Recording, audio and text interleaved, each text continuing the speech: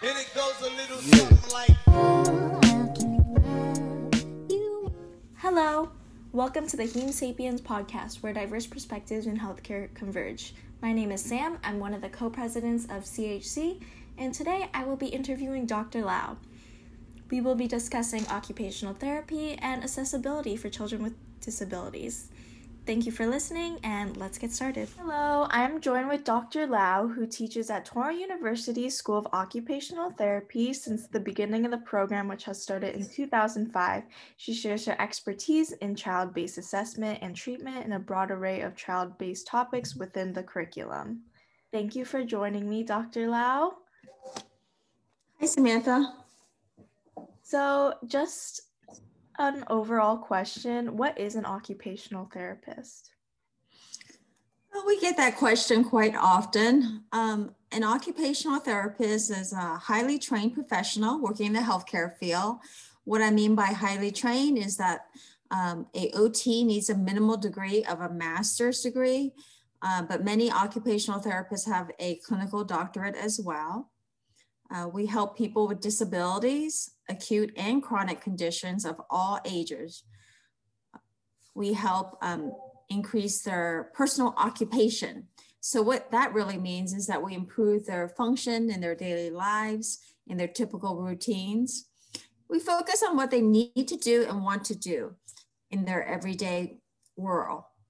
Some typical occupations include like activities of daily living, like a person needs to dress themselves, they need to eat, they need to have functional mobility.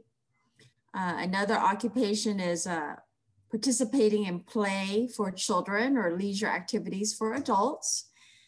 Many occupational therapists work in a school district, so the focus is on the role as a student, so students can achieve their education.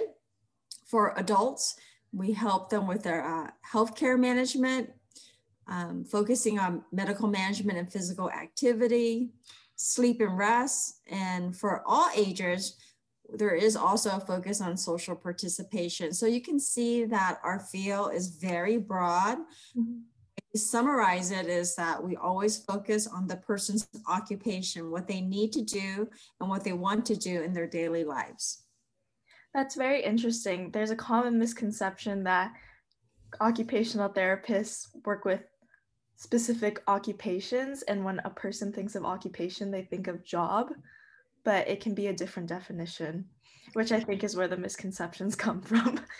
Absolutely. And then absolutely, an occupation, work is one occupation. If you are trying to get someone to go back to their work position, but for the most part, occupation is defined as what people need to do to occupy their time and fulfill their lives. Mm-hmm. So for my next question, what is your experience with neurodiversity within your work? As far as neurodiversity, for the past 25 plus years, I've been an occupational therapist and a educator in occupational therapy for the past 15 years.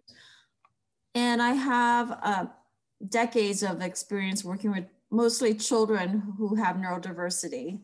So children who have ASD, autism, cerebral palsy, Down syndrome, spina bifida, and even children who've had like traumatic injuries, such as a head injury. So I have a lot of experience working with neurodiversity. Mm-hmm. So what is the current work or research that you are doing? Or if you just finished a research project, what was that about? The current work that I'm doing right now is that I'm not clinically practicing at this moment. I am just focusing on being a professor in a grad program at, like you said, at Touro University, Nevada. So I'm focused on preparing future occupational therapists in the entry-level doctoral program. It's a 3-year program after students finish their undergraduate degree. And as far as research, I just completed a project with a a doctoral student on the use of aquatic therapy to help very young children achieve play activities. And that was a really fulfilling research project because we focus on not only the children, but training the parents how to participate in play activities with their children in the pool. They were actually alongside typical children with their parents. So it was a very inclusive environment. Yes, I've been learning a lot in my classes that there is a basis of segregation within recreational activities, especially with neurodiverse children. Have you seen that being improved throughout your work or throughout the 25 years you've been working with neurodiverse children? I think so. I think in general, I think it's very hard when the kids get older and there's a big focus in Western society on competition. So therefore, it makes it more difficult to be inclusive. The project that I just finished was on ages 0 to 3. So it was more like a infant and toddler play group. And in that situation, it was very easy to have that full inclusion where there were kids with and without disabilities in the pool with their parents all at the same time. Yeah. Was there any interesting story that came with this research project that you saw within your experience? Well, I think one thing in particular, is another aspect of having a child with a disability is that it could be very isolating. Mm-hmm. And one thing that came out as a byproduct is that the parents reported that they made a lot of friends in this group, and they wouldn't have made friends with other families if they didn't have the group. So I think that really helped with the social isolation of having a young child with disability, because often you don't feel like you fit in, and that it's harder to be in public environments. Wow, I didn't even think of that as a possibility, as a byproduct for recreational activities. I always think about the subjects or the children within the activity, and I always forget that it's also a community base for the parents and families. Absolutely.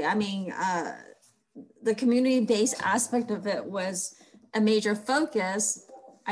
Absolutely, but the personal byproduct of the parents feeling less isolated was just truly a wonderful outcome. Yeah. So moving on to your master's thesis, which I know was a while ago, but we have some questions from others about it. I know your master's thesis focused on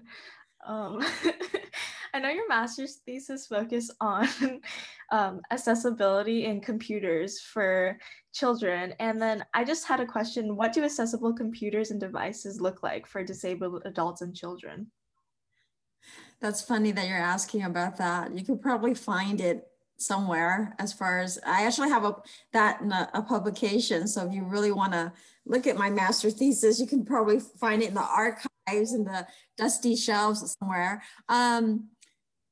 What I can say is that years ago, computers were not very accessible for children, but even the typical computers now, they have the ability to magnify for people with visual impairments, and they have the ability to increase their sound for a person with a auditory hearing impairment. Those are pretty standard functions, and they even help the elderly population. So those are really good. I think specific to children and adults with disabilities, I think the focus should be highly individualized to their needs. Mm-hmm. For example, I think for a child who has a reading disability, a read function would be really great. So like reading the text so they don't have to read.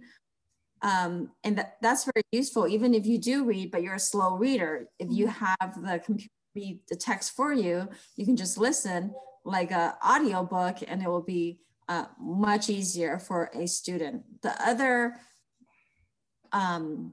option is the ability to dictate.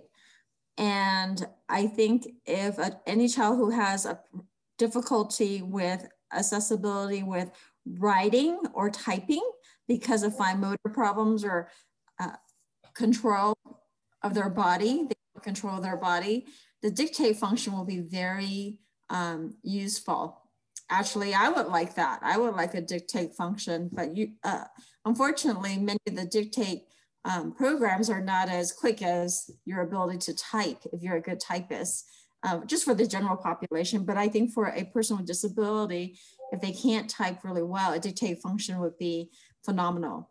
Mm-hmm. Lastly, I think for like individuals who are nonverbal and they cannot speak, they can use a computer as an augmentative communication system. And so they can program the computer to speak for them. And that would be a really great function. I mean, you see that often with children with cerebral palsy, if they're nonverbal. Sometimes kids with autism, if they're nonverbal, they can use the computer or iPad as a augmentative communication device. Wow.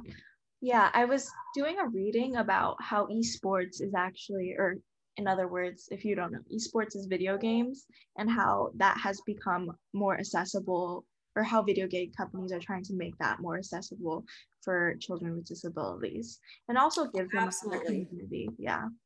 You know, what an OT can do is actually help the child or the family modify their gaming device as well. Mm-hmm. So the child can actually play the games. So there's many different things that an OT can do as far as like helping the child access the computer more readily.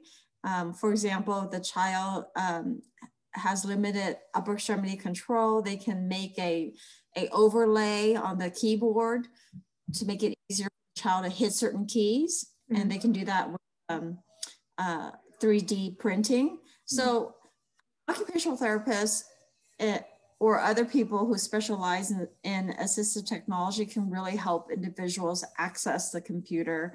And I would think most school districts have a assistive technology team to help children. Mm-hmm. Yeah, that's amazing. Just to kind of switch gears to more of like the distance learning, because that has become very popular in the COVID era. In the distance learning era, in what ways are we failing children with disabilities, and what do you think is an ideal or better system that we could work on? I would like to think that this pandemic is a temporary issue rather than a permanent issue. Mm-hmm. I don't think that this situation is ideal for children with disabilities because often they need physical help. They need more visual modeling. Mm-hmm. And many children, like children with autism, they need that social participation. Mm-hmm. And they need to self-regulate in a routine, in a school-based routine, and that they cannot do. Mm-hmm. I mean, they can't socially participate in typical ways. They're not learning the typical routine that's necessary for them to do well in that particular situation. So I think that the distance learning may be okay for older children, but I think for like elementary age children, it's extremely difficult. And I've heard that from my associates who are also special ed teachers as well, that hopefully the younger kids can physically get back to elementary school as soon as possible. Yeah, and also there's a basis of recreational activities being in absence because of COVID-19 and not having like that escape to like swim, dance, whatever recreational activities one can do outside. can very much hinder one's, I guess, overall education as like they're growing up. Yes, I mean, a big part of education is learning how to socialize uh, and be with other people. And participation in recreation is definitely a means of bringing people together. There's social demands in those situations. And I agree with you that the pandemic has had a severe negative effect on everybody's recreation and sort of physical participation. Has been very difficult unless you do a isolated activity, but that's not really recreational for children. Children love to be together, and that includes whether you have a disability or not. Yeah. Straying away from distance learning, but how can OTs promote the inclusion of young children with various disabilities in schools regularly? Well, I would say that most occupational therapists, or I'm not sure if most, but a vast amount of them work in the school district. That's the one of the major employers of occupational therapists are school districts across the country. And OTs, they help children with disabilities be more included in the general education environment. They're excellent at helping in various ways. There's so many different ways. For example, if a child has a problem with their seating, they can't sit in a regular chair, and OT can help with that. For young children, OTs can help children use, very young children, help them use the bathroom if they haven't learned to do that. So that's very helpful because all children need to be self-sufficient as far as their hygiene. For children in upper elementary school, they can help the teacher modifications for handwriting and typing. For social participation, they can focus on helping the child play and socially interact during recess time. For children with autism and other behavior problems, they can help them with self-regulation, teach them how to breathing techniques, problem solve, help them with their self-awareness of sensory overload. So OTs can help with the inclusion of children who have disabilities in various ways, whether they have a physical disability, a social disability.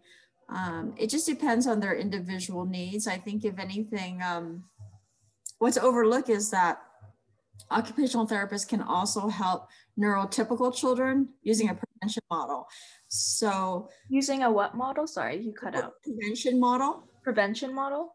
Yes, exactly. Like the federal government, they do allocate funds for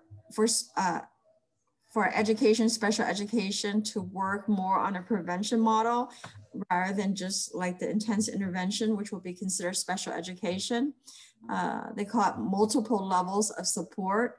So for examples, OTs can help prevent learning problems early on if they can help identify the kids who may have a reading problem or a writing problem or a self-regulation problem.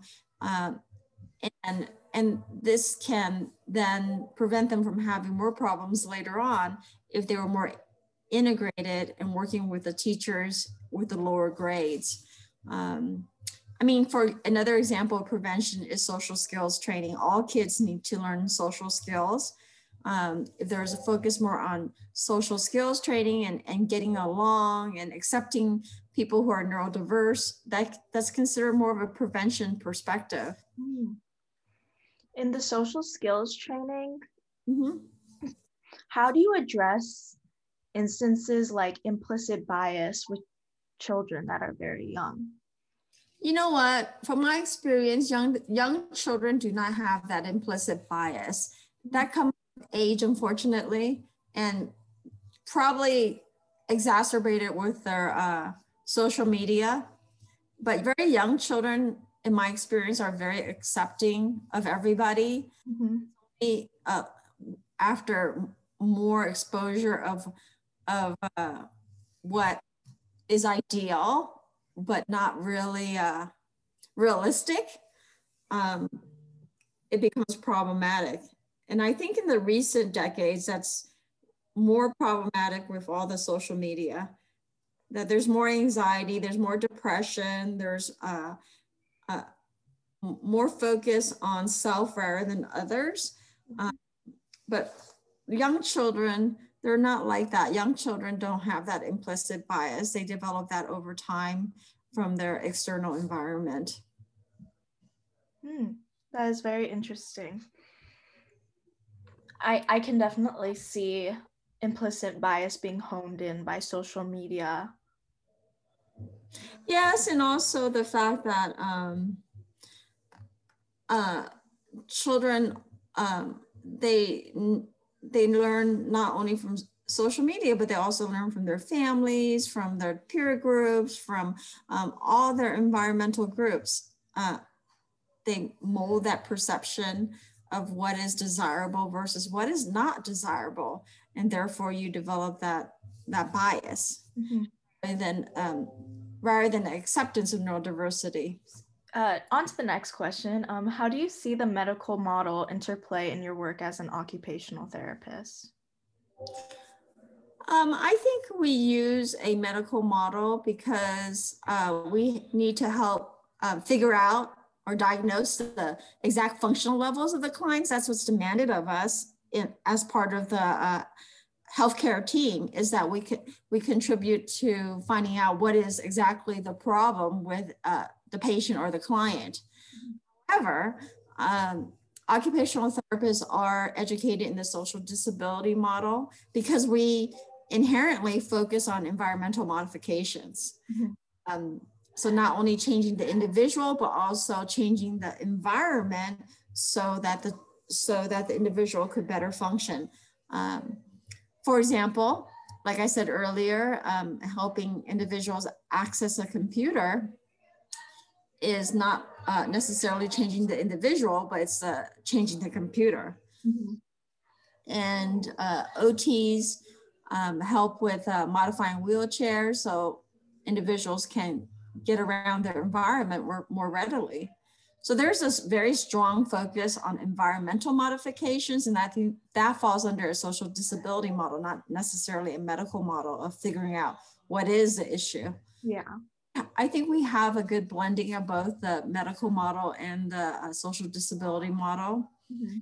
The other focus is we have with our clients is empowerment, using an empowerment model where we help clients self-focus on what they want to do, and have them communicate what goals they want to achieve in therapy. It's not all about what the therapist wants to achieve, but what does the client want to achieve? What do the parents want to achieve? So there is a strong focus on what the patient or the client wants to do ultimately, because ideally they should drive the therapy if possible. So occupational therapists don't necessarily have like a strict step-by-step process they need to do when establishing a relationship with the patient. They adapt with the empowerment model to their specific patient and their needs. That's a really good observation. No, we're not very prescriptive. There's not really a lot of step-by-step sort of algorithms that you go by. It is much based, our clinical reasoning is very much based on looking at the individual and figuring out what they individually want to do and need to do. In order to do that, it has to be highly individualized, like you, and it's not prescriptive. It's not the same for everybody. Everybody is different. Everybody is different. Everybody's circumstances are different. Just to add on, like from your experience, I know you haven't been working in the field for a while, but has there been any specific experience as an occupational therapist that has been very heartwarming or maybe changed your perspective? I can't really think of one particular situation that has necessarily been that powerful. However, I think about often healthcare professionals are focused on what they need to do, like whether it be a doctor or a nurse or a therapist. And sometimes what clients and patients need is just some human connection. Mm-hmm. Yeah, definitely. And I'm just thinking about one of the more powerful situations I've had in the past was working on the burn unit at Oakland Children's Hospital. There's many years ago, and those particular patients were so intensely needy because often their parents weren't there in the hospital. Mm-hmm. Their parents had to work or take care of other children, and as a therapist, we're really focused on maintaining their range of motion, because the scar tissue from the burns can really take over their range of motion, and that's a very intense demand.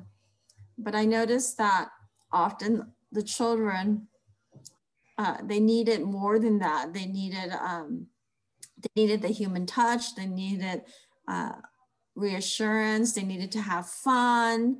It wasn't solely about what the therapist needed to achieve, which was activities to increase their range of motion, but it was more about the human connection is what they needed at that time. Yeah, and that's something that everyone needs. So for any future occupational therapists, do you have anything that you look for in undergraduates that want to be OTs? Well, we have like a rubric that we evaluate applicants on. And one of the main things that all healthcare sort of like professionals have to be concerned with is their GPA, and that they make sure that they do reasonably well in their undergraduate education so they can actually apply for any graduate level program. And that, I'm not just talking about OT, but I'm just talking about in general. In a graduate, for any graduate degree, you need a decent showing in your undergraduate career. The other item I think you would need to make yourself stand out is your clinical experience. And that can be inpatient, outpatient. It could be in special ed classrooms, community centers, healthcare, mental health facilities as well. So any type of those experiences really enhance an application for any undergraduate wanting to go to a graduate program. Right now, however, I think there's a lot of programs who are like not requiring the amount of clinical experience just because those volunteer opportunities are not there because of COVID. Mm-hmm. Yes. I think just for this year in particular is a trend that I see that many students are having a difficult time getting those clinical volunteer hours in. Yes. I mean, I'm having a bit of trouble. If I'm trying to find clinical hours, it's mostly remote, which isn't how it usually is, but we want to stay safe. Oh yeah, absolutely. And, I think that's another whole thing is the telehealth. I mean, therapists are breaking into that as well and participating in telehealth, providing therapy remotely. Mm-hmm. Yes. So for our last question, do you have any final advice for undergraduates just in general? I would say try to do as well as you can in your undergraduate classes is the most important. Because I think in any program, like I said earlier, your GPA, unfortunately, is a major predictor in admissions.